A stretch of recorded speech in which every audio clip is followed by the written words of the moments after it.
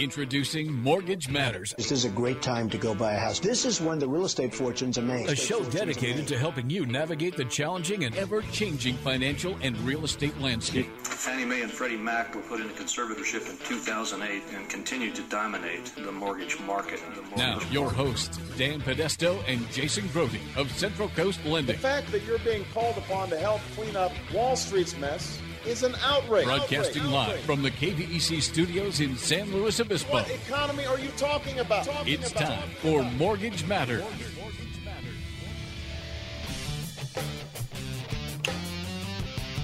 Well, hello, good morning, everybody. Welcome to Mortgage Matters. Dan, welcome. Good morning. It's the, so we're really here. It's really live. You can call us and check if you want. It's December 8th. That's exciting. Yeah. Sure are sprucing up the studio here lately. And new mic socks and we got new, everything, man. It's getting pretty spiffy in here. Still waiting for that carpet though. Yeah. I feel like we were talking about getting new carpet when we first moved into these studios. From what I've has told, it been like 2 or 3 years now? Yeah, from what I've told, is like the owner will be like, we need new carpet, and then he sees the bill. Yeah. Well, this is a pretty big building. It is a big building. Yeah. So I mean, this room alone, it's not that much, but no, the building. Yeah. At least we have a green room here. Over there, we didn't really even have that. And you got a little furniture outside by the cow out there now. Oh, isn't that crazy? Yeah. We're decking it out in here, man. Yeah. Why?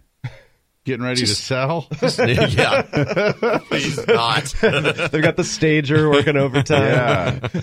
Yeah. The fresh coat of paint thing, right? How many years since KVC got bought and moved over here? 5 years? No, it's been less than that. Like 3. Really? Yeah. Mm-hmm. All right. Yeah. That's a good run. You guys probably getting ready to sell. I don't know about that. No. The Brandons love us. Yeah? They're the guys that own us, yes. Over in the Brandons? Two American, Brandons? Yeah. That's fun. Well, there's 2 brothers. Okay. Yeah. Oh, I see. Yeah. Copy that. Mm-hmm. Yeah. Perfect. Well, feels like it's been a little bit since we did a show together, Dan. Has been a bit. I mean, maybe a month or something. I don't know. Yeah. Super exciting though. Yeah. Dan limped into the gate here this morning, having come from the an office back Christmas party. Yeah, I got one on the books for tomorrow, and so it's tomorrow? Christmas season, right? A Sunday? Interesting. Okay. I think you can save a lot of money on these big venues and do it on a Sunday. Nobody does it on Sunday too much. Yeah.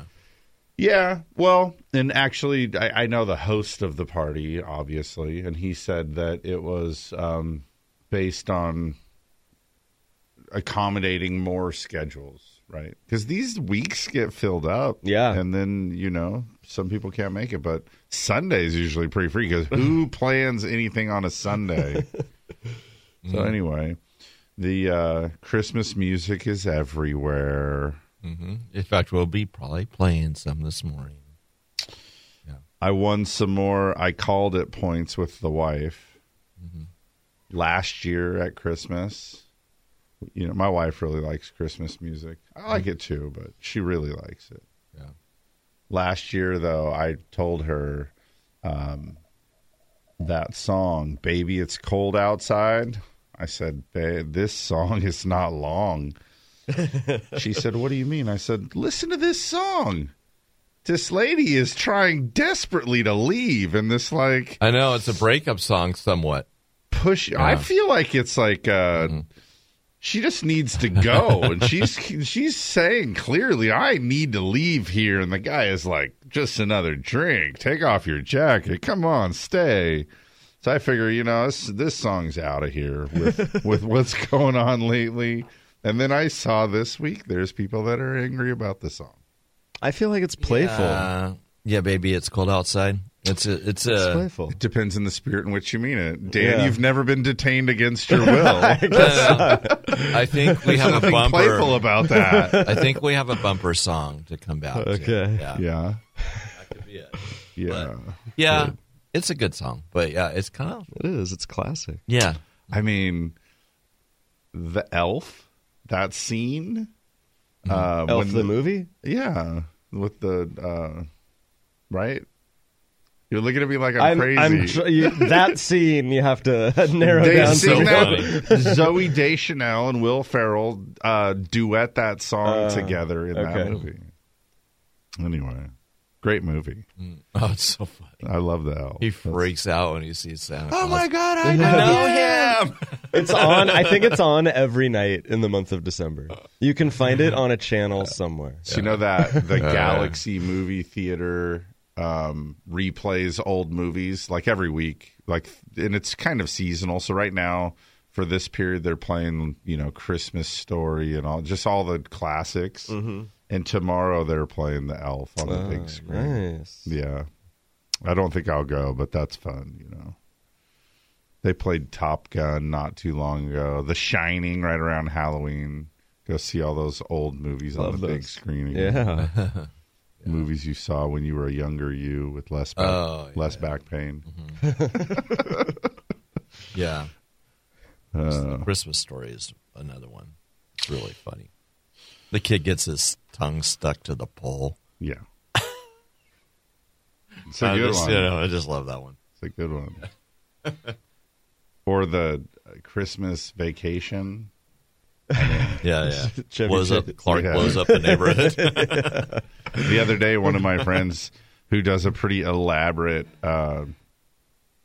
Christmas light setup on the house put the picture on Facebook of look, we did it. It only took 400 boxes or something. And so then I commented in the thing, it's a beaut, Clark. And I don't even know if anybody got it at all, but I laughed. I lolled myself. Actually, I didn't really loll. It was more like I kind of softly blew air out my nose. There's a chuckle inside. Yeah. Good times. All right. Well, we always use the first few minutes here of the show to kind of warm up and, state of the state. So it's a holiday vibe. And, we're getting down to the end of the year again. This is wild. When I do my loan disclosures, I'm always you got to put in your first payment date, these kind of things. So it's been over a month now. I've been logging first payment dates for 2019. So we're writing 2019 a lot more lately. That's wild. The market, man, geez, the stock and bond markets have been going ballistic. And I saw, what was it was a meme, and I'm going to venture to say it's probably not true, but it could be. There isn't a great way to know or not, but it said that the Dow was plus or minus 1% 20 times in this 30-day period. So moving big volatile days. Yeah, 250 points or more up or down, but for 20 sessions of the last 30 or something like this. And man, I believe it. Yeah, right. It felt that way. And so many days you'd look at it. Oh, wow, look, the market's down 500 points. And, recover a little bit, maybe not close that far down. I mean, there's certainly days it was closing that far down. This was a pretty rough week. Yeah, for stocks. We lost almost 5% in the stock market. Pretty much wiped out all gains for the year. Yep. The Dow Jones industrial average is sitting right around 24,500. Yeah, yesterday closed down almost 560 points in the Dow. The other thing, so in that we've seen a lot of volatility there and a downward trend ultimately for the last little bit here. And it's that stock market volatility and downturn that's really got people looking forward at next year, believing that the economy is going to have a tougher road ahead. You're just starting to hear that talk all over. But you've always been good about kind of helping keep this in perspective. But let's talk about the fact that it's the end of the year, right? The stock markets went up a lot, and maybe you lost your 2018 gains. Maybe those are gone. But man, your 2016s, sure, right? Your 2015s. Looking back over the last few years, you could have really made a lot of money here. Mm-hmm.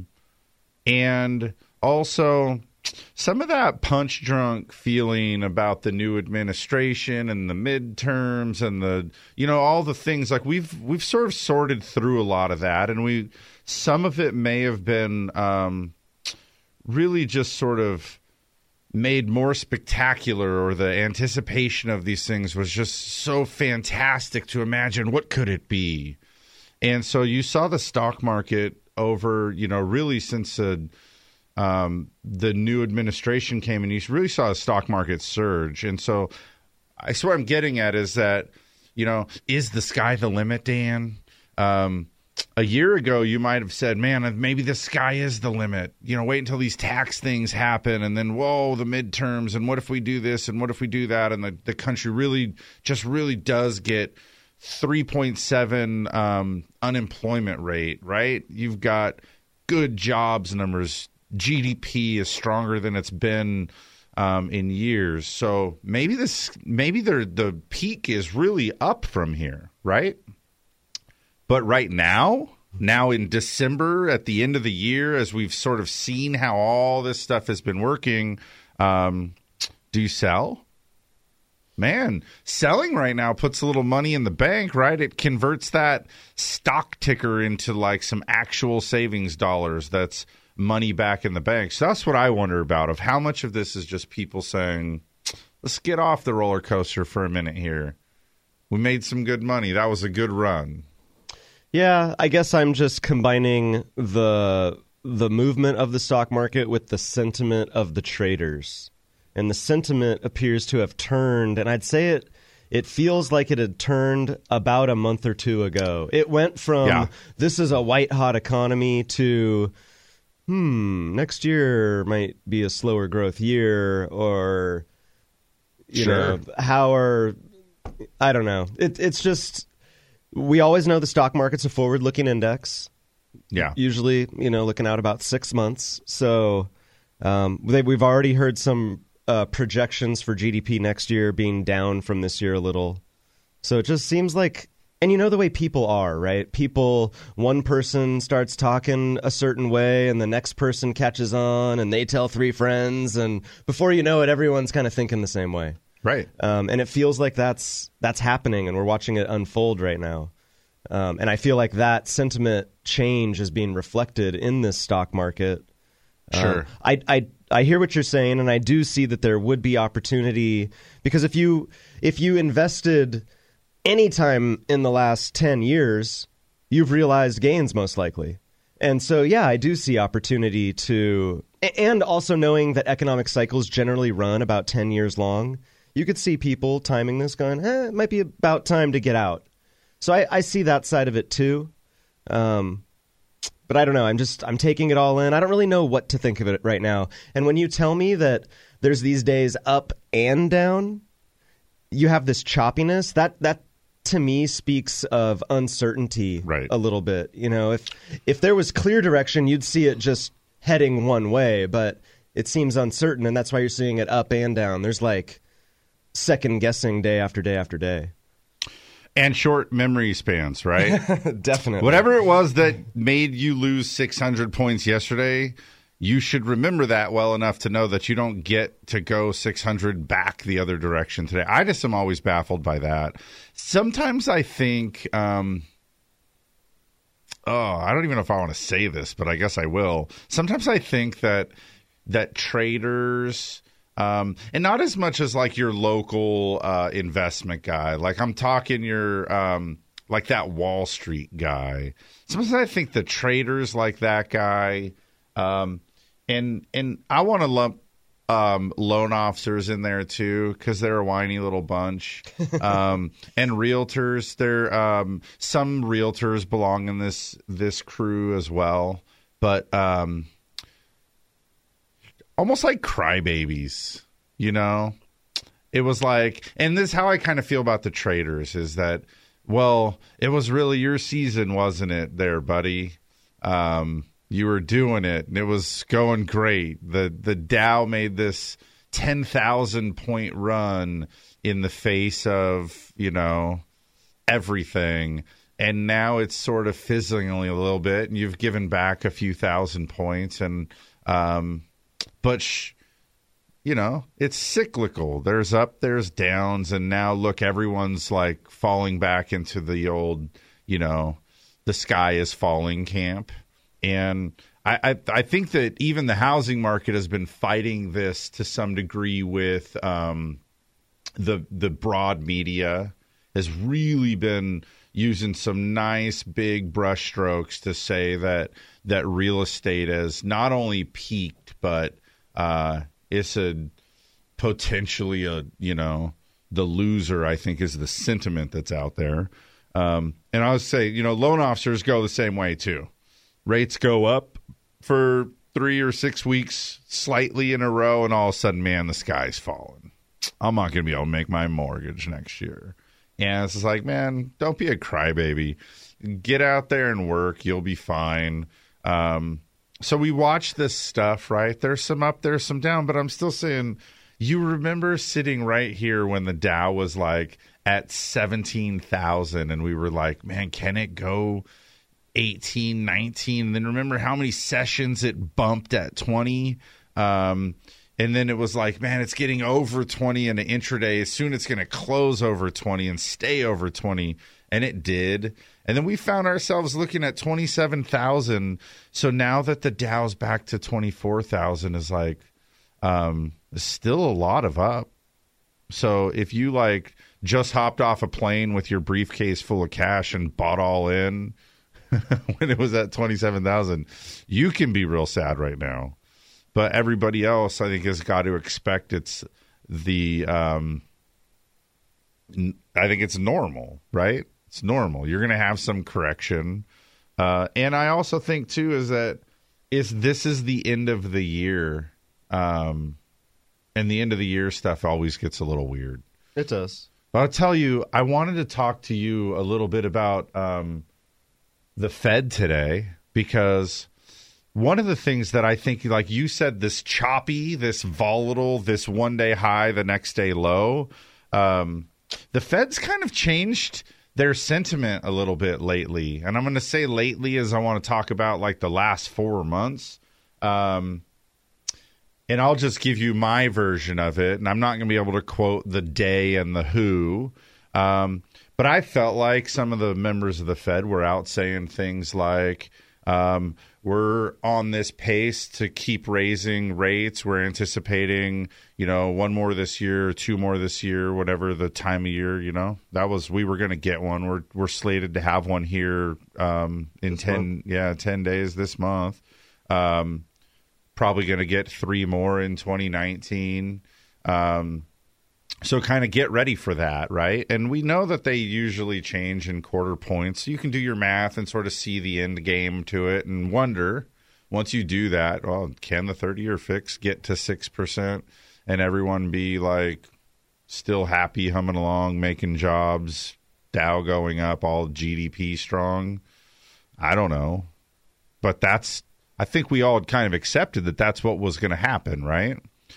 But then in the last like 6 weeks here, we've had some commentary where we'll see like Fed Chair Powell out saying we're going to go beyond neutral. Mm-hmm. And then you go, whoa, nobody's really talked about that yet. We've been in a period of normalizing since the first rate hikes 4 years ago. We've been normalizing. So... And now you just took me from normal to beyond neutral. What's that look like? And I understand neutral's, you know, it's not like the car where you're real sure you're in it. It's a zone where we don't know exactly where neutral is. But these guys have said, hey, we're prepared to go a little beyond neutral. And that was where I'm looking at the Fed going, dang, you guys really are sold that this thing's white hot, aren't you? And that was where now we've seen enough housing stuff. We've seen some jobs. We've seen even the president talk about reductions in the stock market due to this rate hiking stuff, right? That was happening a few months ago. And so all of a sudden it was like, whoa, what does going beyond neutral look like? And now this last week, I'm hearing these reports where the Fed's saying, well, we might be a lot closer to neutral than we think. And any of these rate hikes are not guaranteed. And the pace of them is always something that we're going to look at really closely. And it's like, you sure were cocky not that long ago when you were telling me to brace myself for 5 more, brace myself for going beyond neutral, to where now you're telling me we might be at neutral. Like, they're literally, that's the thing, is like right now I'm feeling like the Fed's trying to build the case that we're a 1/4 point, maybe a 1/2 point below neutral, and that they might just start, that this might be it. That's fascinating to me. Well, neutral's a moving target, I think, when it comes to Fed evaluation of the economy. I think but neutral is relative to the pace of growth, and so just because they say we're going to go beyond neutral doesn't mean they're going to accelerate the pace of the already disclosed, plan. Sure.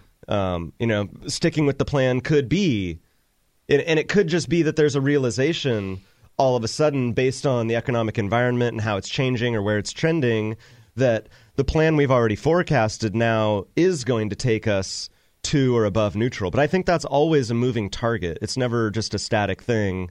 It's got to be, right? I mean, the manipulation of this rate is to either foster economic growth, maintain current economics, or at some degree you're going to be curtailing some growth, runaway inflation, or just that white-hot growth that's really not good. But, just last week, Powell's out talking about this stuff, and he said, hey, look, we're cognizant that the adjustments that we're making take about a year to be seen. Mm-hmm. And so I agree with you. Obviously, neutral is a range. It's not clear to identify. Am I crazy, though, when I say that it feels like what they're saying has shifted? That it was like the timing, the pace, how to where, and then all of a sudden neutral starts getting talked about, and then neutral begins. Now they're honing in on neutral, that we're closer to neutral, concerned now about what these things do and how long they take to have happen. To me, it feels like clarification. Here we're gonna have hikes quarterly in 2018. We're gonna have probably 3 more in 2019. Was this what we thought mid-year this year, and then as the year's gone on, they've just described it more. They've clarified more what that means in terms of the economic impact, that neutral. Where I would describe neutral as where the Fed interest rate is appropriate for the economic growth and the pace of inflation and the strength of the dollar. They're looking at those things, and they are, if all those metrics are in the range that they want, I think that's what you consider neutral.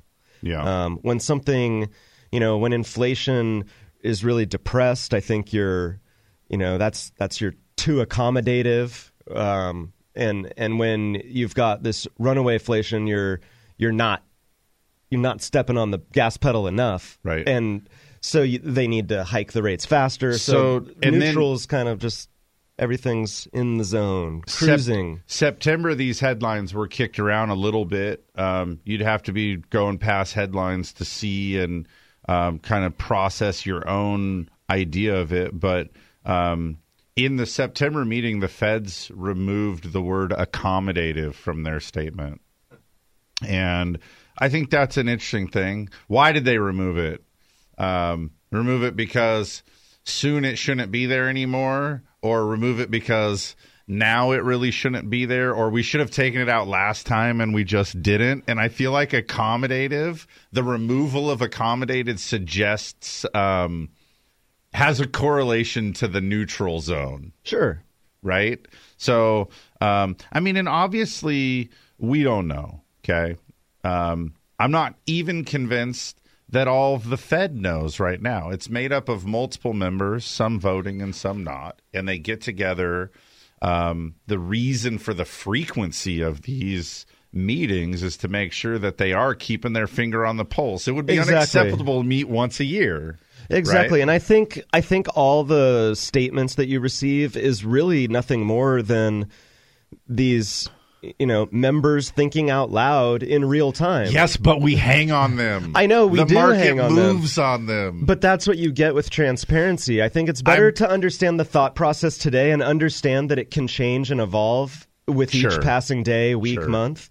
That today, this is why this is why we're doing what we're doing, because this is what I think today. Tomorrow, I reserve the right to think something different.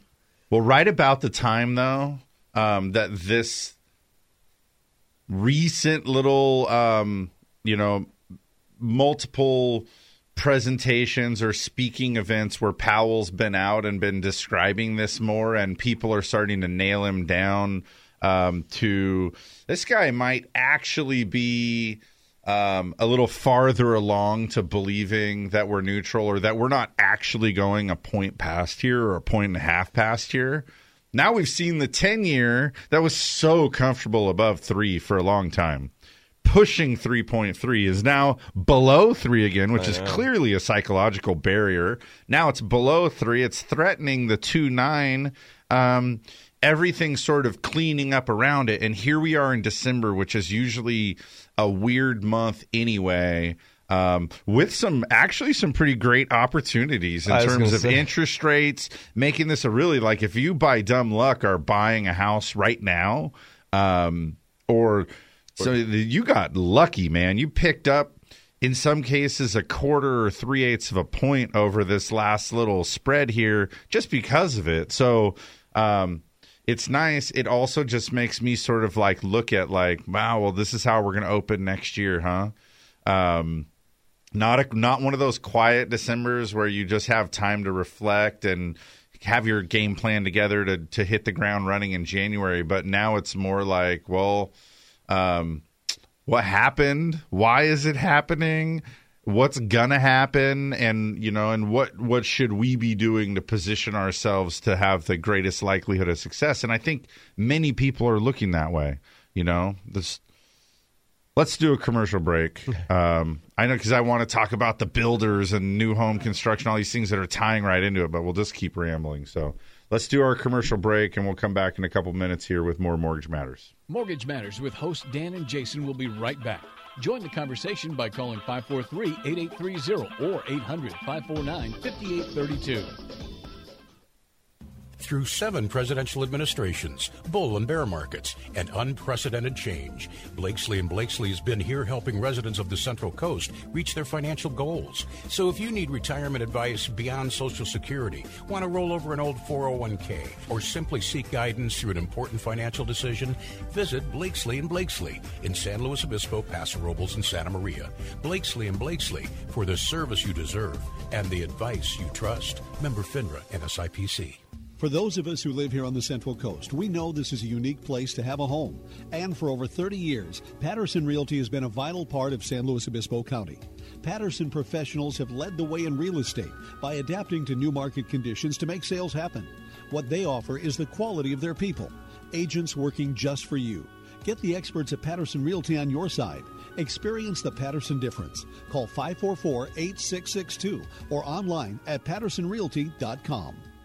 If you're like most investors, the constant ups and downs of the stock market have you on edge. How do you make sure you keep your gains without jumping ship too soon? At Century Financial Consultants, they have an investment strategy where your money is completely protected against market losses. You go up with the stock market, your gains locked in, and when the market goes down, you don't lose anything. Literally, you go up, never down, forwards, never backwards. Sounds too good to be true? See for yourself for free. Call Matt at Century Financial Consultants today at 805-324-7914. That's 805-324-7914. more. Hi, this is Jason Grody of Central Coast Lending. The most critical part of buying a home is getting pre-approved for a mortgage. Pre-approved buyers are taken more seriously, enjoy a less stressful transaction, and close faster with no last-minute surprises. Before you meet with a realtor, step 1 is to get pre-approved.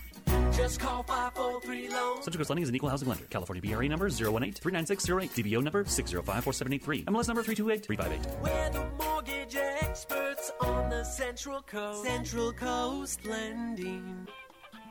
Welcome back. You're listening to Mortgage Matters with hosts Dan and Jason from Central Coast Lending. If you want to join the conversation, call the show at 543-8830 or 800-549-5832. Now, here's Dan and Jason.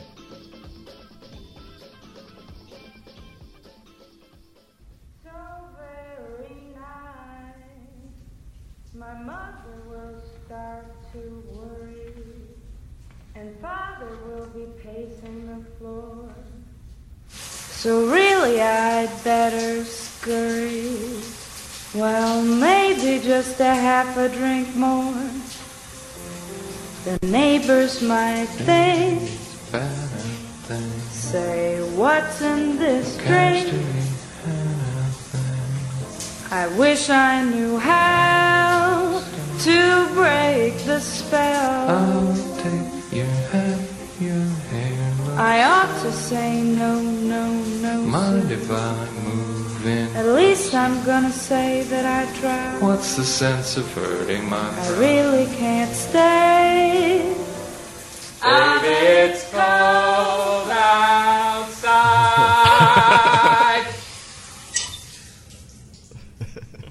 It's a great scene. Yeah. Here we are. Such a funny movie. That's funny. Yeah. See, it's a playful song. Yeah.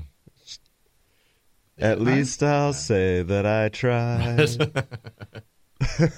Yeah. I gotta love that. I gotta watch. I haven't watched Elf again this year. I need to watch Elf again this year. Oh, yeah, man. That's wonderful. It's great. Great movie. Yeah. Really funny. You can buy it in one of those bins at Walmart for like $1. Uh-huh. I'm telling you, it's on TV every single day. night. Yeah. It's on Netflix, too. Oh, yeah. It is? I think so. I'll have to check.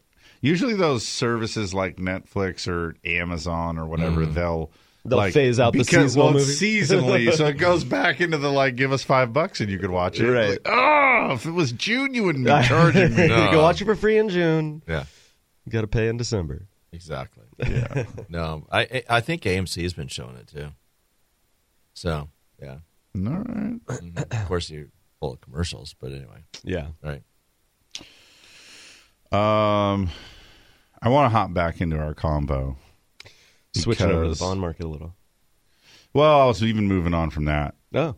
I just wanted to talk about, like I said earlier, the media seems to have been trying to build this case lately, just drumming up support for this sentiment here that real estate's like the next shoe to drop, that like, here we go. And I don't know that there's a build of sentiment. I think I there's do. Just like you said, of people start talking. Yeah, I hear what you're saying, Dan, and I want to be with you too. However, let's not get on the fake news rant here. Nope, it's not fake news, but it's interesting where, like for example, okay, it was probably 2 weeks ago now, we had existing home sales numbers, okay? Right. And when you look at existing home sales in the news, and by the way, I do this every week, a few times a week, and part of the thrill for me is looking at the whole page, okay? So I just did this. If you're following along at home, do this with me. Open up your Google box. In the Google tab, type existing home sales and hit then the news tab. Let me read you the first headline. I in no prioritization, let me just read you the first home headline here. Existing home sales suffer the largest annual drop in 4 years. Then you've got that kind of sentiment, right, where we're pointing out tumbling and dropping and longest in this amount of time. We just see this propensity to make this the headline. When you get pending home sales, for example, the other thing about existing home sales that was really interesting is that the volume dropped. Yes, it did. Okay. The home price numbers, we see that home price appreciation from month to month might cool off a little bit, and it'll say that it's at its lowest pace or something, right? I get the art of designing a headline to get an eyeball, but you can't deny the fact that year over year, existing home sales are down 5%. Year over year, new home sales are down 12%. There's already very little inventory. We've got a quarter of the population can afford to buy a home, there's less as prices continue to reach new highs. People can't afford it. Agreed, but if you did a thing where you walked up and just asked some people about existing home sales being down, right? Here's your headline: existing home sales are down 5% year over year, like you just said. What's that mean? There's less homes selling this year than last year. Why? Is that because they're all for sale and no one wants to buy them? I think that's a micro market thing to analyze because every market's different. They are, but the answer to the question, though, because it's not that inventory's doubled while the volume of sales were down. So it's like, my point is that when somebody just sees that in the Apple News widget, right? Oh, home sales are down. That has a negative connotation to it. Really what that headline, the article's going to say is that the number of home sales are down. The number of homes available for sales are down. That's why the sales number is down. The home price is up, as it has been, and really that supply and demand thing is what's keeping this thing pushing forward where the values are still really high. But that first headline of, oh man, home sales are down, they're 5% over year, that to average people that don't track this stuff, that don't know about it, I'm arguing it's just making the case for you that it sounds negative and it doesn't tell the whole story. We see this with the home price numbers. When I hear about home values lately, they're telling us, oh, man, the home values are no good. And then you look at it, and it's like, oh, we were year over year appreciating 6.7%, and now we're appreciating 6.5%. So now home values are slowing to their lowest level in years. And you go, wait a minute. The net change is still up. Your headline deceived me into having this idea that home values were going down. They're not. Yes, the price of appreciation is curtailing. We should all actually kind of really want that. It's been a long time of going up more than what the historical averages have identified as healthy. That being said, like when you look past it, the Case-Shiller 20-city composite index last month, guess what? Year over year, 20 of them were up. And year over year home prices are stable or increasing everywhere. There's like very few markets when you get down to actual little cities. There's a couple that had some actual declines in value. But at the same time, on the year over year, there's some places in the nation where we're seeing 15% price appreciation still. So my point is, those headlines I think are misleading, and I think it starts to sort of just get people thinking, well, maybe it's not that strong, maybe it's not that good. And I think those things, because we're sort of on the edge of that, those are some of the things that lead to some of this chop too. It leads to some of this confidence issue. It leads to some of this, what's the clear direction here? Is real estate a sound investment and a good bet and we're all behind it? Or should we be believing that the volume's light and, that values aren't very good anymore and now it's just we're going to lose? I just think that sentiment somehow or other, like it starts, it gets hold, it grows, it spreads around like wildfire, and then you just hear people say, I'm going to wait. I'm not going to be the fool that does something stupid right now. Kind of crazy. And remember, too, all real estate's local, right? It's hard to really talk too much about what's going on in every little micro market. There are some headlines this week about U.S. home sales. I pulled this one off. It was the first one that came up in the Google. The CNBC page was where I landed. It says U.S. home sales tumble 8.9% in October, driving to more than a 2.5-year low. So the annualized rate of homes sold nationally dropped to 544,000 last month. And the median home price in the U.S., this says that of a new home in the U.S. fell 3.1% to 309.7 in October. If you click this next article I saw was about Southern California. Year over year, California's got a 24% increase in new home sales. That's wild, right? San Diego area. And see, now I'm a SoCal guy, so the holidays taking me home means I'm going there. You guys are going over into Middle California, so you probably are seeing this around there too. We call it Northern California. I think of Northern California as like the north part. Like Sacramento? And central, no, by the way. Sacramento's the north. Like it's Northern California. Like Chico or Humboldt. Call it Southern Oregon. Okay.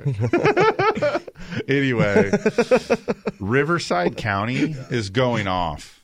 Okay. There's tracks everywhere. Those signs about like on the sides of the road saying, hey, come here, we built you a new house. There's a lot of that. And I imagine that's going on in Northern California too, right? Up in Chico and Redding, right? Up there? Fresno, Sacramento. The places where they have land to be able to put in some housing, they build a lot of housing. California has been building a lot of housing. So anyhow, I see it, though, trickle all the way down here into the home buyers that come in, and they come in with a new sort of sense about them that nobody thinks we're on the brink of collapse, but everybody seems to have this air of this just really might not be a great time. Well, prices have gone up a lot in 10 years. We all remember the last time home prices went up rapidly in a 10-year period. Yeah, but some of those... And I get that it was a different environment, but once bitten, twice shy. We also... I mean, is this the peak of home prices for this cycle? I don't know. Maybe not. Maybe it's a year from now. Maybe it's 2 years. Maybe it's 5. Maybe it's 10. I don't know. But it's got me at least thinking about it because Sure. I've seen my home go from a $400,000 home to a $1 million home. This is the prices. I look at homes sometimes and I'm like, that's what you're getting for that much money? That's kind of crazy. Yeah. That's what you're getting? Yeah. And so it's just got people pausing. You don't have this frenzy of activity because people are still very discerning about what they're getting for their money when it comes to buying a home. And I think it's just affordability. You know, I need 3 bedrooms or I need 4 bedrooms, but my price point that I can actually afford the monthly payment only allows me to look at, 2 and 3 bedroom homes.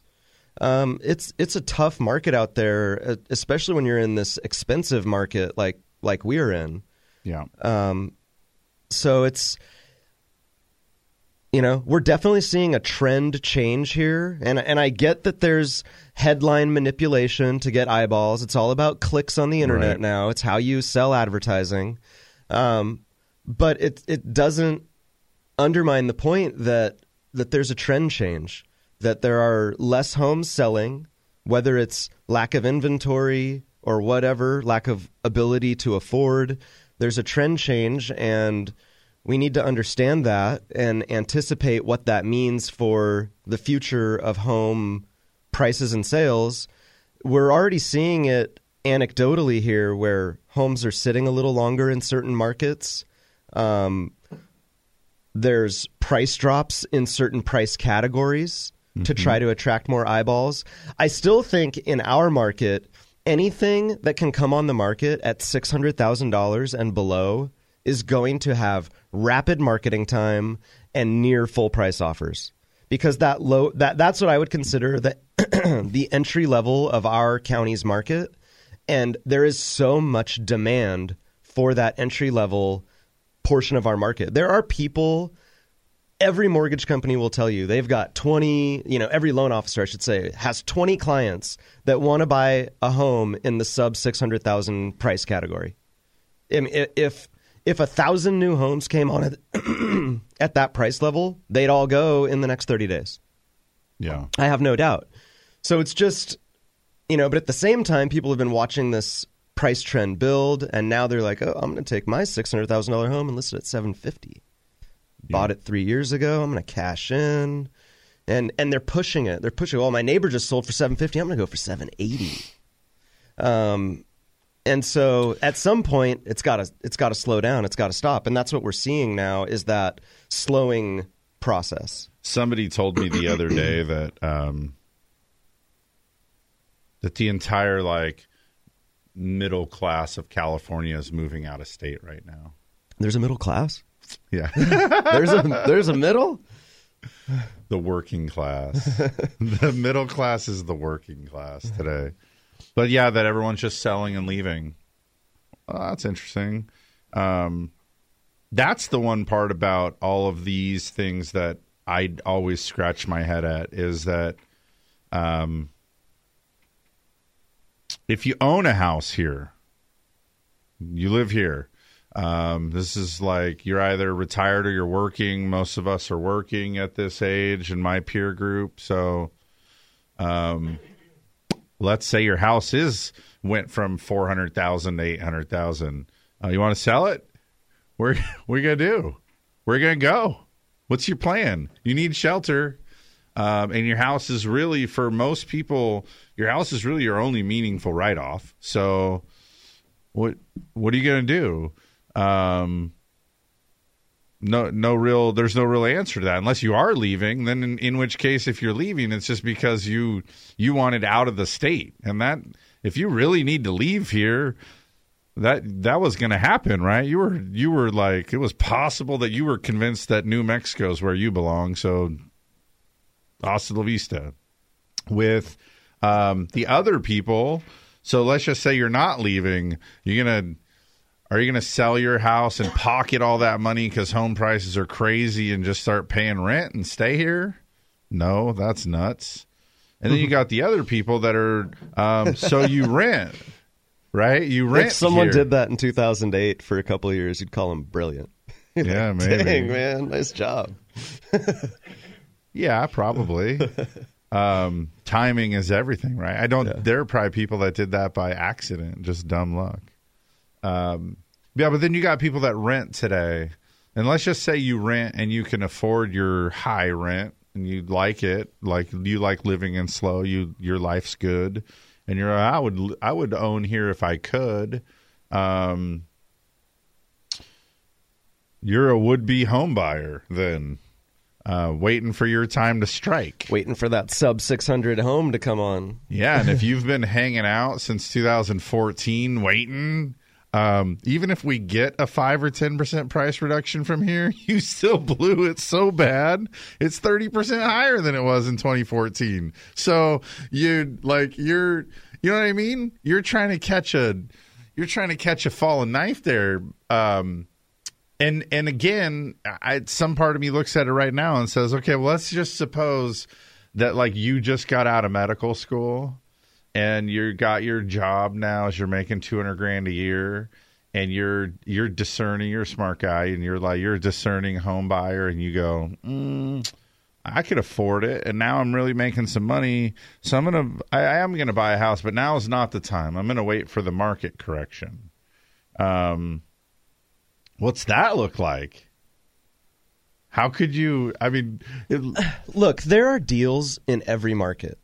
Whether it's an up market, a down market, a neutral market, there's a deal. You know, some people need to sell a home yesterday and they'll put it on below market. There's people who it doesn't matter to them. They want to avoid the hassle, the marketing time, the people in and out of their house, or, you know, maybe they just have excess investment properties that no longer give them depreciation value on taxes and whatever. Well, if I take a slight haircut on it, I'll do it. It's just easy. So there's a deal opportunity at every market. I just think this market, what we're seeing is a patient buyer. You know, the guy. I have a hard time seeing people sitting on their couch at home paying rent, going, you know, this isn't the time. We're gonna wait. We're gonna wait for that correction, and we got our graphs and charts, and every month we're tracking these figures, and oh, it went down 3.9%. I think next month's our month. That's not happening. I think there's just, you know, hey, things have been going really well for a while, and prices are up. You know, if we don't need to be hasty right now. You know, if anything, I think patience. If the right home at the right price comes on, I'm all over it. When people need to buy a home, they do it out of need. You don't talk to any realtor and say, is the rate environment impacting business? No. No one's ever having that conversation about rate. When it's time to buy, it's out of need of the family. Their family size is changing. They need a bigger house. Family size is changing, going smaller. We need a smaller house. Job opportunity in a different part of the state. We're moving. There's those things. That's the reason people are buying and selling homes for the majority of people. Yeah. So I think that we've just got this. We're at a high end of the market. People realize it, so they're exercising patience and caution. And if you're one of those sellers that's just trying to get max dollar because you're seeing the trend and you're trying to, you know, oh, well, it's been going up at 5%, so I'm going to list mine for 5% more than the home just sold yesterday. You're going to have a marketing lag. You're going to be on the market for a little while because people aren't ready for that. I don't know. Well, but one of the things, though, I want to anticipate, and the reason the Fed speak matters is, are rates going up another % from here, or potentially 1.5%? Because I want to put that into my spreadsheet. If I know that the house I'm going to buy might be worth 5% less, but I got to pay an interest rate that's, you know, 1.5 higher than where we are today, that I would like to know that matters on my cash flow and my ability, what I can qualify for.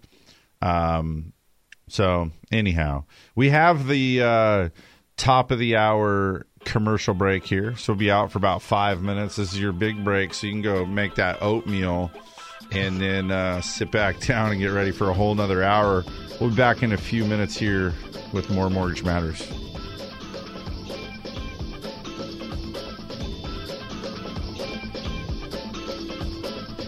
You're tuned in to Mortgage Matters, which airs every Saturday from 9 a.m. to 11 a.m. Your hosts, Dan and Jason from Central Coast Lending, want you to join the conversation by calling 800-549-5832. Now, back to the show.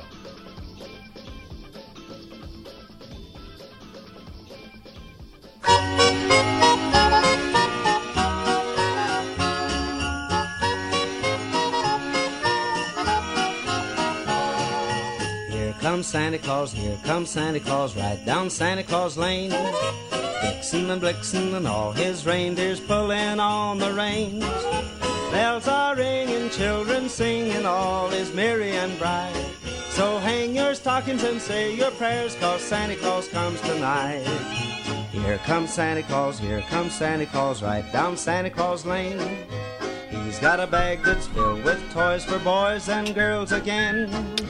Hear those sleigh bells jingle, jangle, oh, what a beautiful sight. So jump in bed and cover your head, 'cause Santa Claus comes tonight. Dan, you got littles. I do. Do you kids believe in Santa? Yeah. Of course. I think. Doesn't everybody? Talk about the kid listening. So, I believe in Santa. Me too. Yeah, I do too. Didn't Gene Autry own your team? Actually, one of your guys' teams at one point? Yeah. My, Angels. Yeah. Maybe we should avoid that whole subject. Casey. Not talk about that when my family's at home listening. Be good so that Santa fulfills the desires of your heart. See, we don't have a chimney at our house. And they're always like, oh, that's okay. How does he get in? I'm like, I usually just leave the back door unlocked. Or he comes in through the dog door. Dan, all over the U.S., there's a lot of our housing stock is like mobile and manufactured homes. Those like never have a chimney. Right. So Santa has been making it into all kinds of various design styles and builds through the years without the chimneys. While it's preferred, it's the preferred mode of entry. Obviously unnecessary.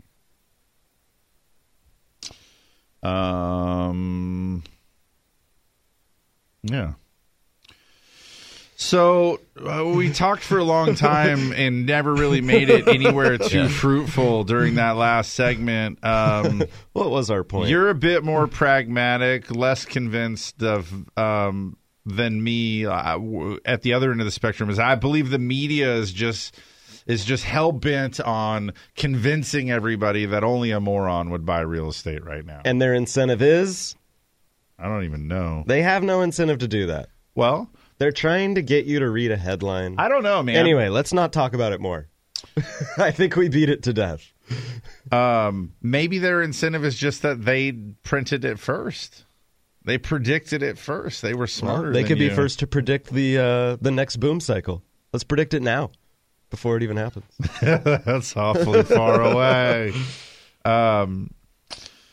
There are a few other happenings though in the loan business that I think is exciting. Can I stump you? Okay. Let me try. Yeah. Let me try. This will be fun.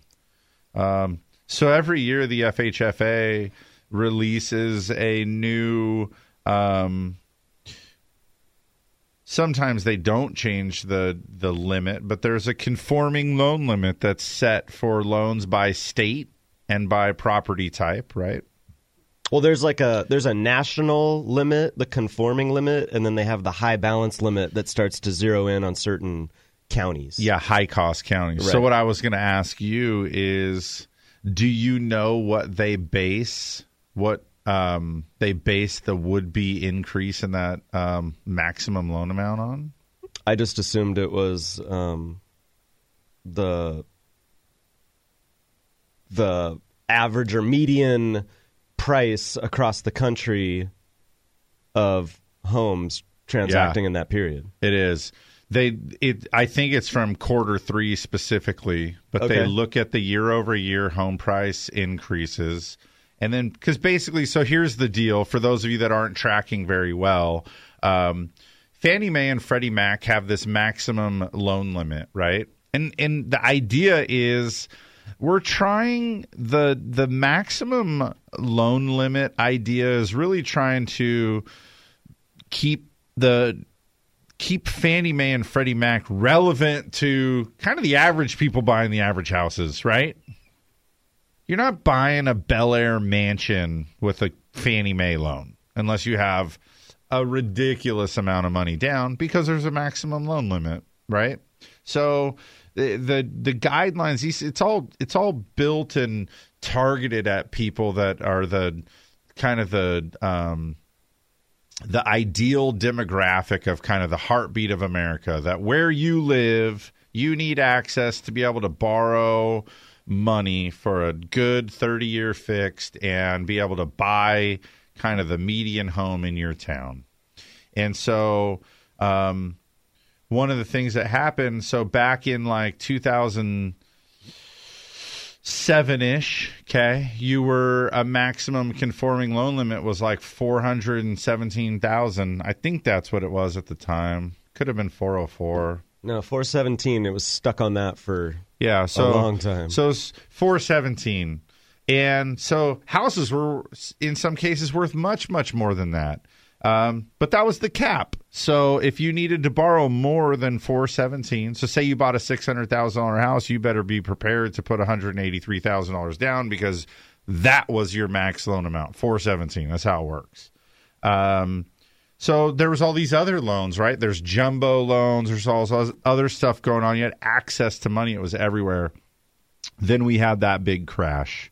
And all those crazy companies that had all their wild products and exotic loan programs vanished overnight. So let's just say you did owe $600,000 that day. Your ability to refi that was just gone. The banks were gone. They were fly-by-night banks that in many cases just they didn't have appropriate reserves. They didn't have good lending practices. They just vanished. And so in part of that whole era there, one of the things that happened with the FHFA was, hey, let's make these temporary conforming loan limit increases. And we call them high balance.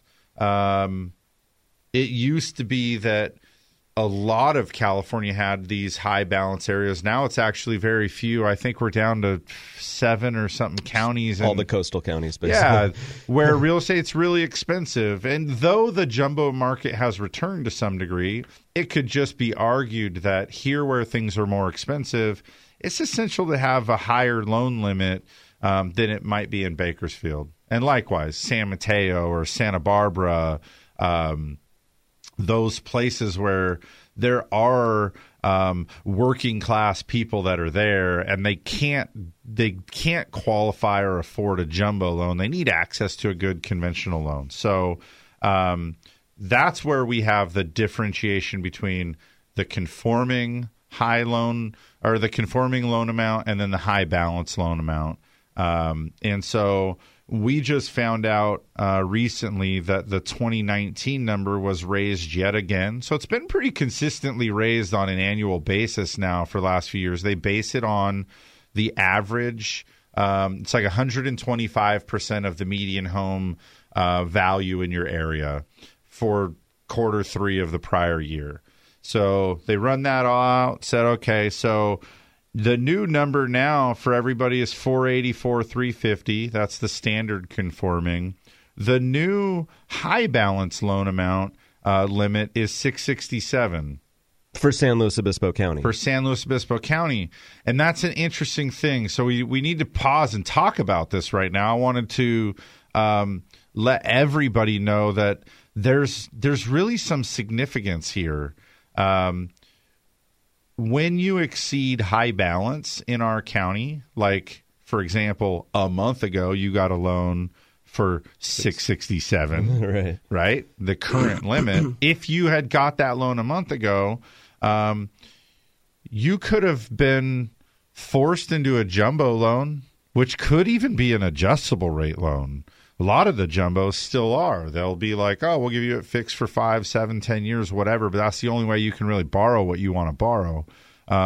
It could also be that they broke you up into a first and second, couldn't they? I mean, that's gotten kind of popular here lately is that, well, shoot, we're seeing some percentage of our pipeline now is funding as combo deals where like right around 7-8% of loans last month were combo. Yeah, so there's a first that goes usually up to the limit or 80% loan to value if it's under the limit, and then there's a second that takes you beyond the limit or just kind of acts as additional down payment because you can qualify for it, but it avoids mortgage insurance, right? So that's that classic old 80-10-10 things that some people know it as, or a piggyback they'll know it as. However it is that you understand it, the bottom line is that stuff has been happening a lot. So there's some people right now, pause. We went outside during the break and we talked about how because of all this turmoil in the economy, interest rates have gone down from 5 1/8 or so. 5 1/4-ish. Yeah, 5 1/8, 5 1/4 here to about 4 3/4, 4 7/8 APR. So you basically what you have is created this opportunity for some people that if you bought a house a month ago or 2 months ago or 6 months ago, interest rates today quite possibly could be lower. Am I saying everybody should refi right now? Absolutely not. That's ridiculous. However, if you have mortgage insurance, a second because that was the way it had to go down because the loan limit was too low for you, or a jumbo loan that's a rate higher than this, or a jumbo loan that's an adjustable that's fixed for 5 or 7 or 10 years, the raising of this loan limit is a cool thing. Coupled with the fall in rates. Coupled with the fall in rates, it sort of cracks this window of opportunity. So, again, this is not going to be for everybody. I think there's actually a pretty short list here of people that this is really going to impact. So, but those are the people. And so, as always, even on the broader view, I would tell everyone it's always worth checking in. Central Coast Lending is not the kind of company where we're begging you to call so we can harvest your data and then harp you with spam mail and phone calls and all that kind of thing. We really don't even do that at all. I'll concede I have a couple of loan officers now that are pretty good about following up with people. So there are some people that might call back and need to be told, hey, you're calling me too much. But by and large, you can call our company and say, hey, I was listening to this show on Saturday. I wondered if am I doing the right thing? Am I in the right product? I don't even know what I have. I've been doing it for a long time. During that last refi boom we had, it seems like a fond memory today, huh? Like I'm thinking back to when the last time I went to Disneyland. Like it just makes me smile in my core. We were doing these refis like crazy, man. It's almost like if you had a loan, you should probably just call. There's a good deal for you. So we were helping so many people. And during that time, when it started to die out, we started to work our way into a segment of the market where there was people that just couldn't save enough money to justify refining, you know? And so we said, hey, look, you don't save enough money. Other idea, though, could you benefit from a 20-year fixed or a 15-year fixed? Is there some other reason? And so oftentimes I'd say if you call us to just sort of do a checkup, you call and you say, hey, I really want to just know, am I in the right loan product? Do I have a good interest rate? Is there anything I should have thought about? And we can just look at it and say, oh, you're perfect. You're doing exactly what you're doing. I would advise that you just keep what you got. Or sometimes those conversations turn to my giving you a copy of an Excel amortization calculator where I'm like, check this out, though. If you put an extra $253 a month into that mortgage, it's going to pay off this early and save you $90,000. Those things are cool. And again, that's not you doing a new loan. That's just talking to a real expert about how the loan thing works. So, all of that talk. I told the realtors, too. I know we have a lot of realtors that listen to the show. I told the realtors I talked to this week about you're always looking for some way to stay in front of your all of your clientele and stay relevant and have good things to be able to contact them about, this is a good one. Look back at those last 12 transactions you did or the last 2 years worth of business and see about these interest rates. Those people that did a first and a second, and you're going to be nothing more than the hero that just reaches out and says, hey, Dan, it's been a little while since we talked.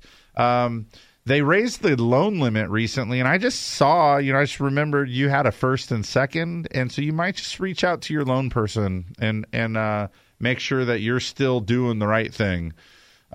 Most of the time, a lot of the time, the seconds are variable, right? Which means at some time they're going to adjust. Maybe they're adjusting with prime. If they're not variable, oftentimes they're just at a higher interest rate. They're at 7 or 8% starting. That's really popular if it's not the variable type. The variable type are starting at 5.5. The non-variables are locked in at 6, 7, 8%. So, again, if that was the strategy it took to get you into your house with what was available at the time, that's probably the right thing then. It arguably may not be the right thing today.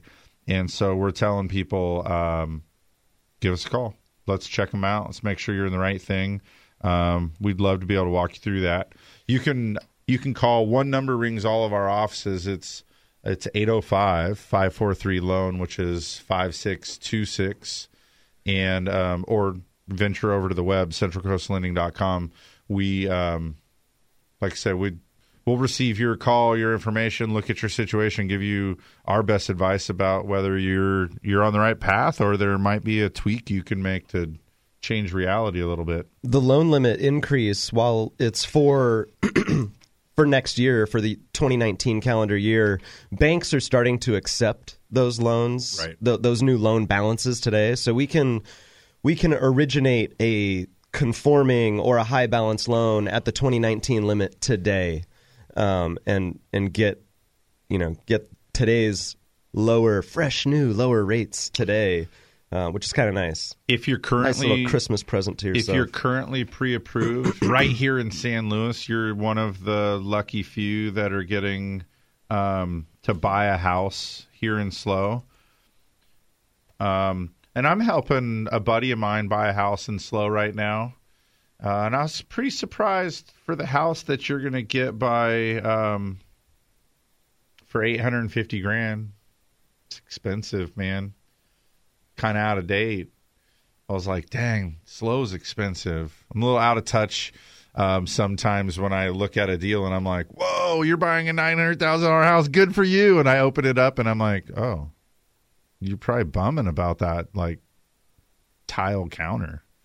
Anyways, I digress. If it takes $800,000 to buy the house in SLO that you're really after, and you have 20% down, that would have been a jumbo loan recently. So today, 20% down on an $833,000 house takes you to that maximum 667 loan. So that means it sort of changed where it is that you're qualifying for.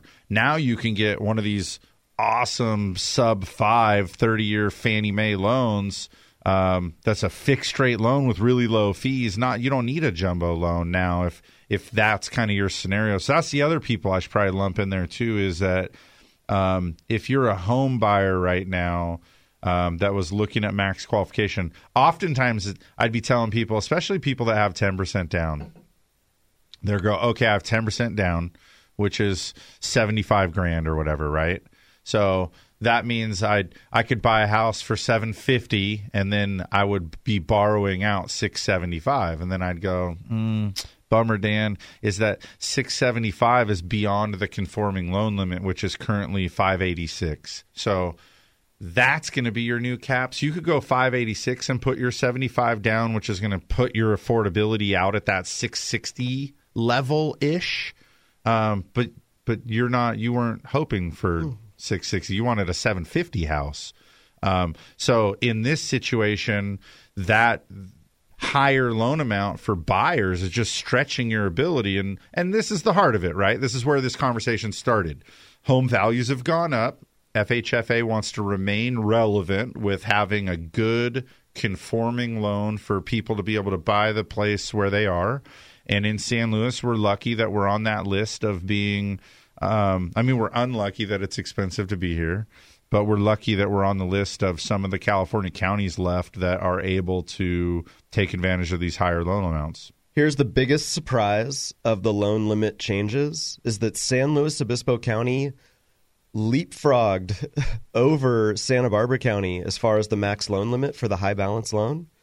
Last year, or this year, 2018, the SLO County limit was what, 586,000 and some change? Mm-hmm. Whereas Santa Barbara County was, I think, 625.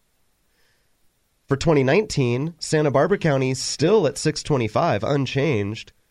San Luis Obispo County jumped up almost $100,000, about $80,000 to 667 or 677? 667. Yeah. 667,000. So that was kind of a surprise to me. Isn't Santa Barbara more expensive? I guess not.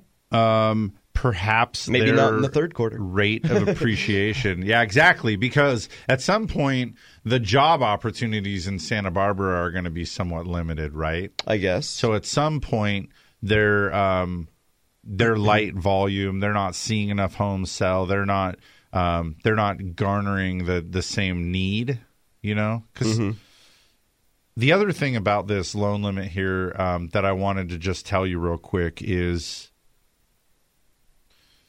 let's say you own your house and you're doing pretty good and your company's doing pretty good, or you have a pretty good job and you're trying to figure out what your next play is. Those numbers we're talking about, those are for single-family residents. You could buy a duplex or a triplex or a fourplex, and because those cost more, there's an allowance here to borrow more by property type. So, for example, if you wanted to buy a fourplex and use a Fannie Mae loan, my limit for next year just got bumped to $1,282,700. Is that the high balance limit? That's the high balance limit for a fourplex in SLO County. So that's pretty crazy, right? Who can get that? Well, you could do that as a primary. If you found a fourplex and you were going to live in one of them and rent out the other three, that's kind of cool. You need to be able to qualify for it, which can be hard to do.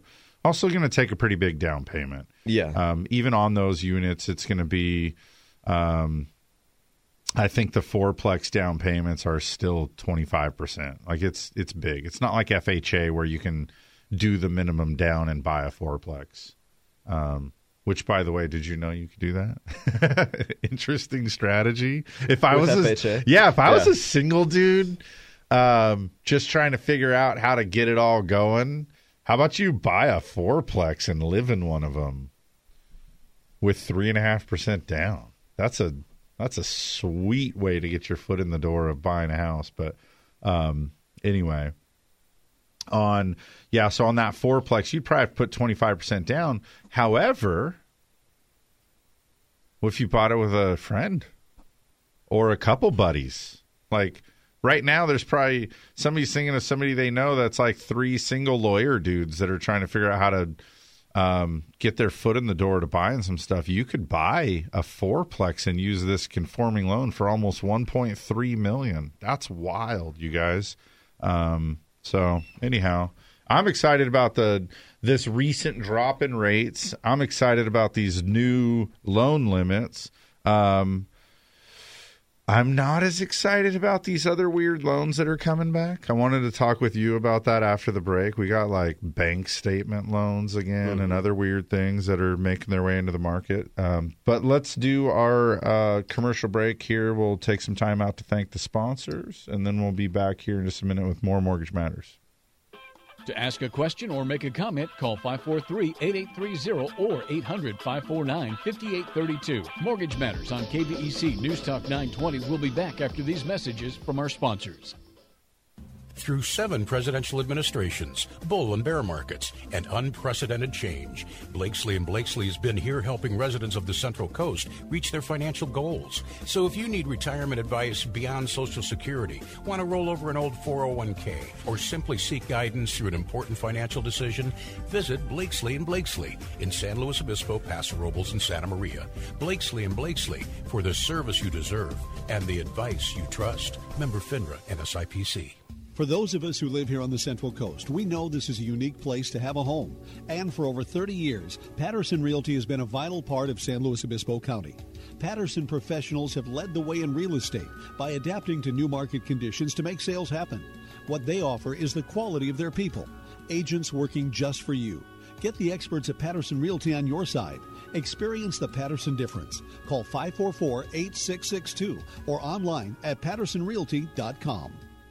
If you're like most investors, the constant ups and downs of the stock market have you on edge. How do you make sure you keep your gains without jumping ship too soon? At Century Financial Consultants, they have an investment strategy where your money is completely protected against market losses. You go up with the stock market, your gains locked in, and when the market goes down, you don't lose anything. Literally, you go up, never down, forwards, never backwards. Sounds too good to be true? See for yourself for free. Call Matt at Century Financial Consultants today at 805-324-7914. That's 805-324-7914. Hi, this is Jason Grody of Central Coast Lending. There's a common myth that home buyers need to save a 20% down payment to buy a home. The fact is, we offer numerous zero down and low down payment loan programs. Before you meet with a realtor, step 1 is to get pre-approved. Just call 543-LOAN. Central Coast Lending is an equal housing lender. California BRE number 018-39608. California DBO number 605-4783. NMLS number 328358. We're the mortgage experts on the Central Coast. Central Coast Lending. You're listening to Mortgage Matters on KVEC News Talk 920. If you missed any part of the show, log on to CentralCoastLending.com for archived shows and more. Now, back to your hosts, Dan and Jason from Central Coast Lending.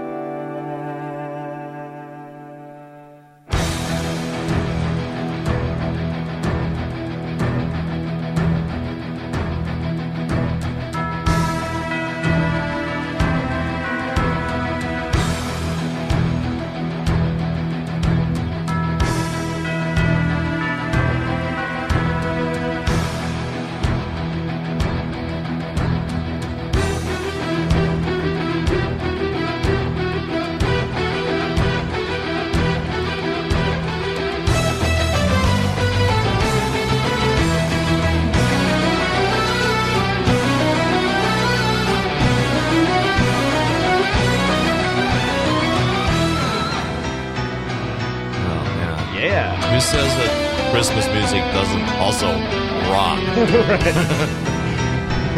Yeah.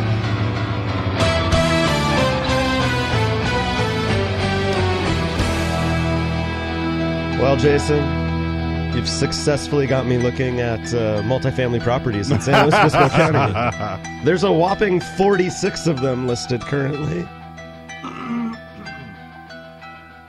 Represents a small portion of what's available. It's like 2% of the listings in the county are multifamily. Not a lot of those.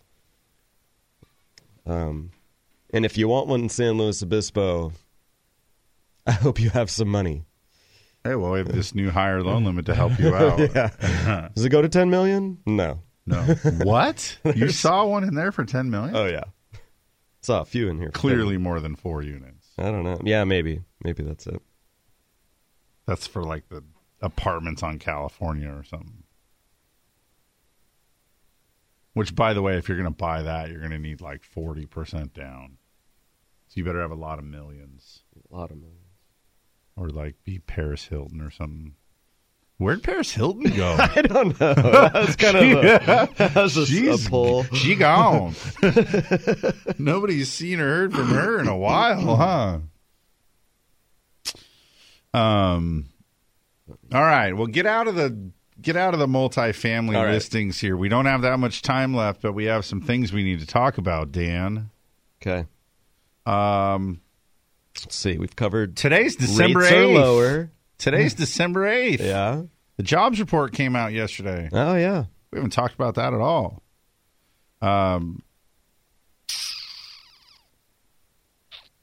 We added 155,000 jobs in November. So that's kind of a modest slowdown, right? I mean, we were expecting 190,000 jobs. Yeah, we had a couple strong months before, though. So we did have some big months before. It keeps the 2018 average over 200,000, which, I mean, that's a run of 12 months, I'll tell you what.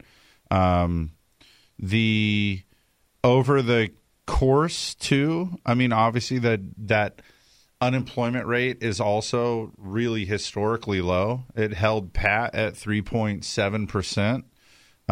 That's crazy low. Also, average hourly earnings increased by 0.2%. That puts the year-over-year gain has been and still is 3.1%. So that's kind of the moving number there. And so that's an interesting thing. I mean, it's December, right? So looking at this whole thing, the jobs market's been good. You could even argue it's been great. It probably would be nice to see more growth in that wage number. I wish that I don't even know what does wage growth even need to be. It's just so it needs to be above inflation, and it is. But it needs to make up for past years. Right. That's what I was going to say is in my mind, I'm picturing this graph, right? That's sort of running out into the future. And when we look at it, the cost of things went up faster than the rate of wage growth. And so it just creates a pinch that's never really been resolved. Man, at our company meeting this week, one of our pretty wise guys, been in the business for a good long time, considers himself a real expert on it, was talking about this thing right now where we have record high household debt again. People are putting essential life things on credit cards and running with big balances in that amount of credit card debt has now eclipsed what it was pre-recession. And I'm not going to say I don't actually really believe that credit card debt before that last recession was the big driver of it, because I don't believe it was.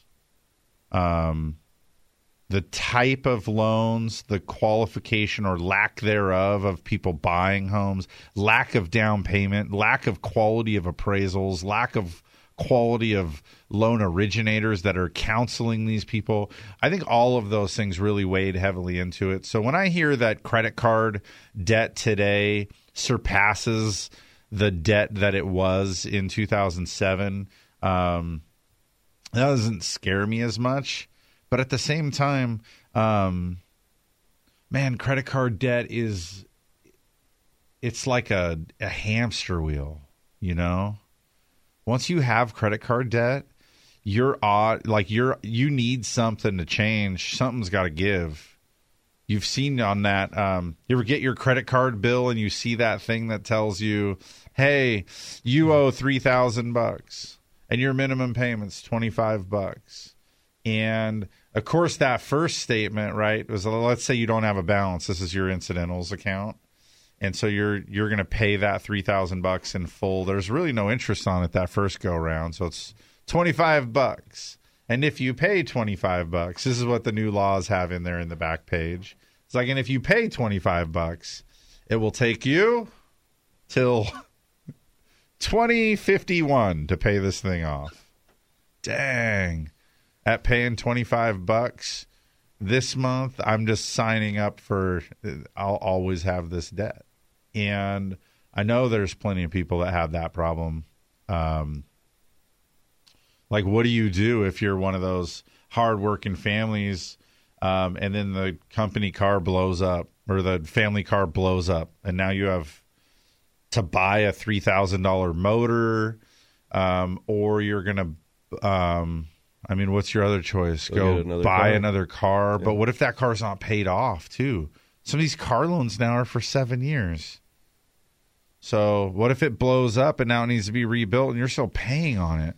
You know what I mean? So now here you are. So you go, we weighed it all out. The best thing we could do is put $3,000 on the credit card here. And we'll just hope to use my bonus in June.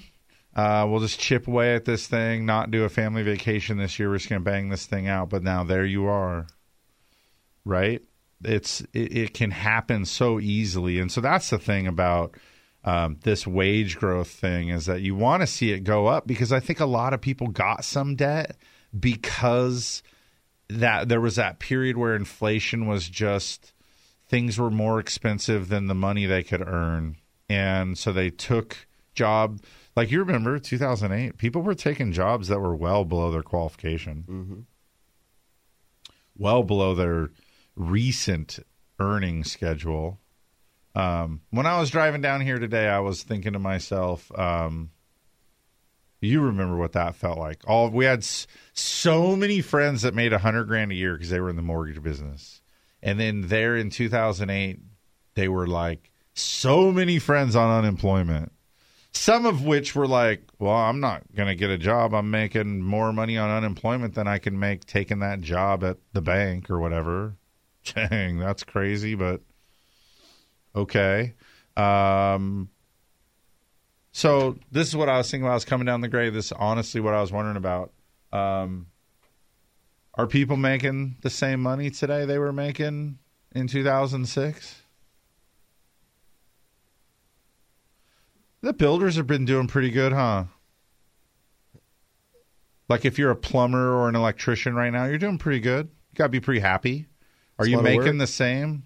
Yeah, there's a lot of work, right? You're staying busy. And I think there's, at least from the outside, it looks like there's fewer people doing it because not everyone survived that era of like, well, if you drove a tractor, you're out of work, dude. We aren't grading for new homes. Or if you were a new plumber that did new construction, hopefully you learned the service call business pretty quick. But yeah, so I was just curious. So do you feel like people are making what they were making? I don't know. I have such a limited view. I'm not convinced that the mortgage business ever really caught all the way back up to that.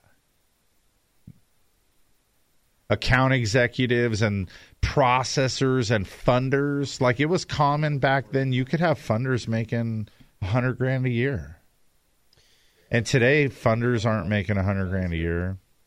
Well, there's more costs. I mean, when you're looking at the mortgage business specifically, there's more costs. There's a regulatory framework that has burdened us with greater costs. I get that. So yeah, while there might be more revenue, there's more costs. So it limits what you can pass through in the form of wages to employees. When I was at Thanksgiving, I guess I haven't been here since Thanksgiving.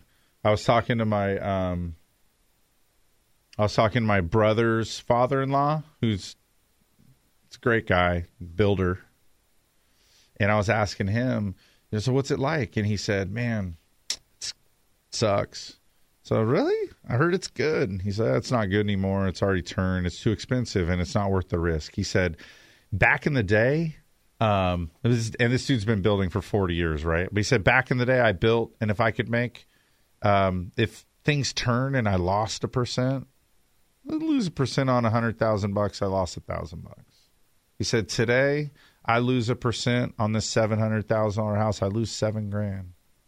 And he said, you know how hard it is to save money. So you work really hard and you have success after success and you sock away 10% this month and maybe 10% next month and 10% the next month. That's what you hope for.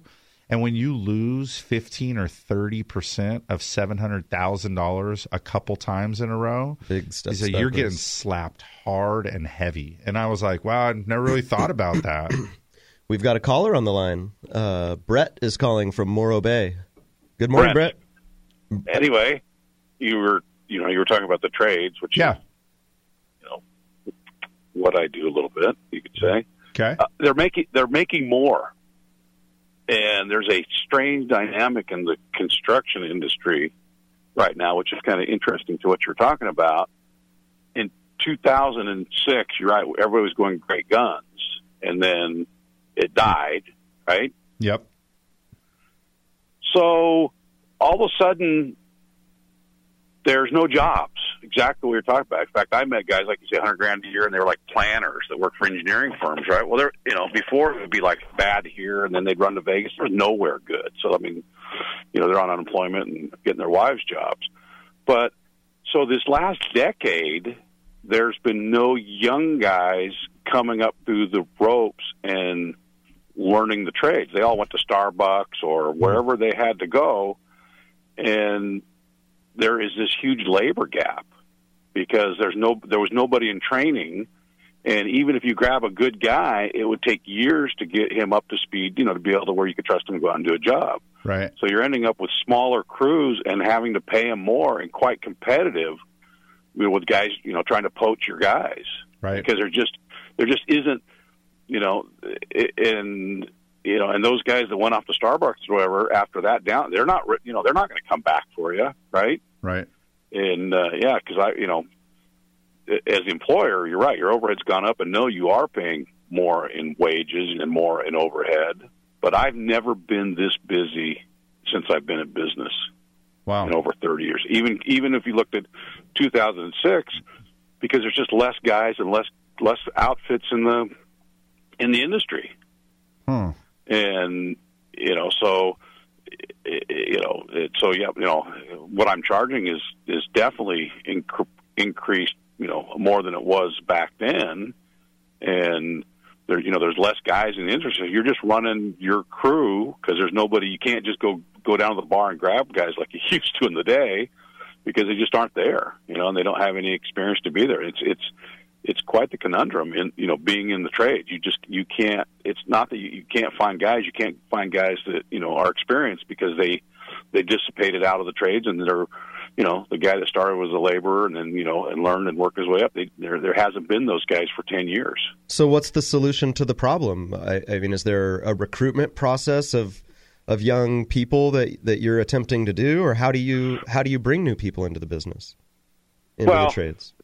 You got a huge training curve. I mean, you're trying to, you have to invest in guys and train them. But what I've just done is I fed my guys through the bad times. My guys are like chihuahuas in my pant leg. They didn't go anywhere. I mean, we did whatever it took, and they're on unemployment, and paying them cash a couple times, days a week, is then with a little bit of work, and we shuffled through it. So I've kept my guys, and I have to say, this is what I got, and this is how much work I can do, and it's just been overwhelming.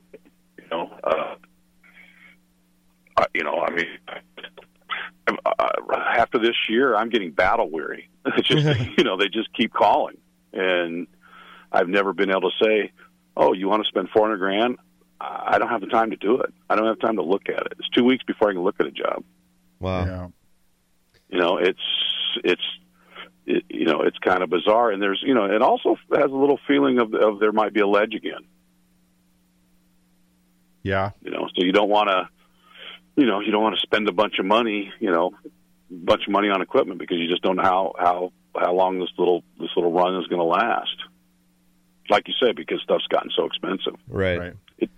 And then some of my customers. I mean, the other thing is that last downturn, it hurt the big guys. Like you said, the big track builders. I had a customer, and he was, 1 ounce of, being wealthy and retiring for the rest of his life, bought a 300 lot subdivision up towards Reno, and when it imploded on him. Yep. lost his everything. Years of building up to be able to do a 300 lot subdivision, and the wheels came off. That's a bummer. Yeah, timing is everything, huh? And that lesson is not soon forgotten. I mean, Dan mentioned it earlier in the show too. Is you got people they remember, right?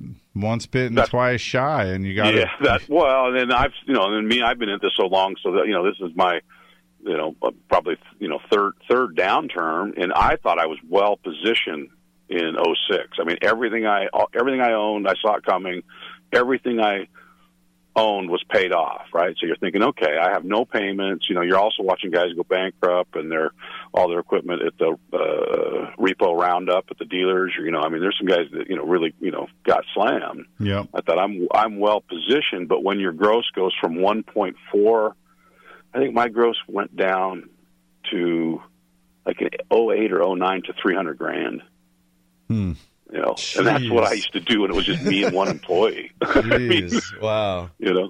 Rice and beans you're wishing for. I mean, and with everything paid off, and now I'm back up, beyond what I was in 2006, but still that lesson, and it took even powering through and being positioned to know it was coming or foreseeing it. And then you don't recover so easily. You're not like, okay, let's go spend a bunch of money, let's go buy a bunch of stuff. You're like, I don't know, I've seen this movie before. Right. It takes a while to get your head back in the game. So you stick with what you got. So that's part of maybe why I don't bring new guys into the field. Yeah, and they're hard to come by. Yeah, so I got two boys in high school, and we have these conversations a lot where it's like, if you want to go to college, that's great. If you don't want to go to college, that's okay too.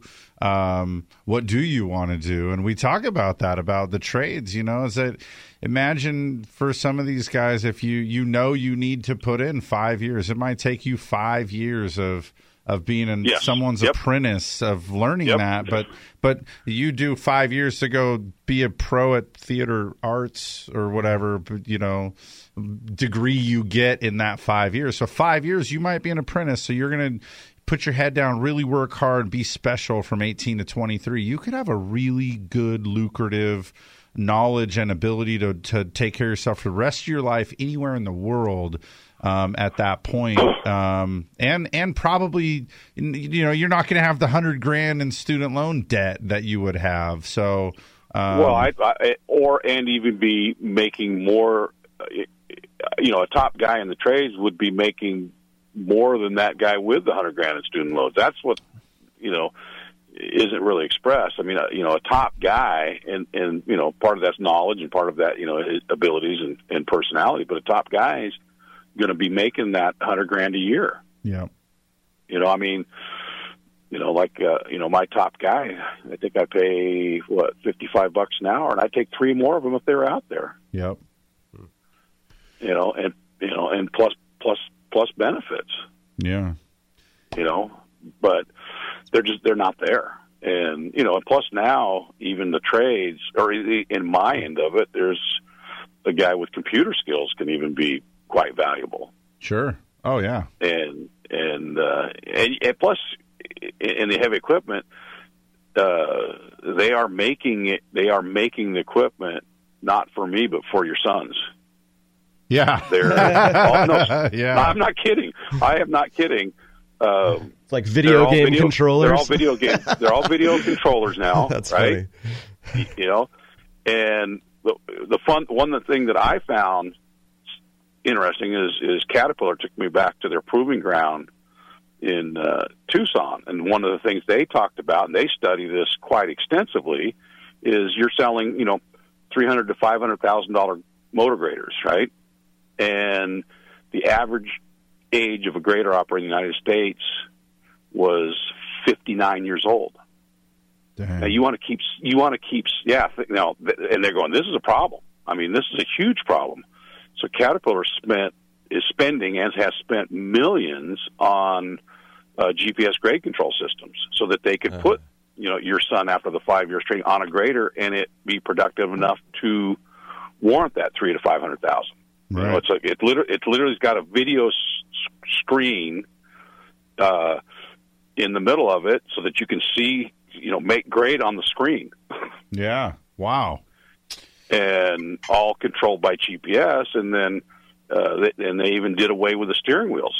Even the new graders now are video controls, and the old guys went, "What is that?" They were launching them off the side of the road, and then John Deere said, "Oh, this is a problem," so they put a little steering wheel so you go either way with theirs. So a lot of the old guys went to the John Deere graders they never would have touched before, but Caterpillar sees this problem, studied it, looked at it, the average age of grader operators, and building machines.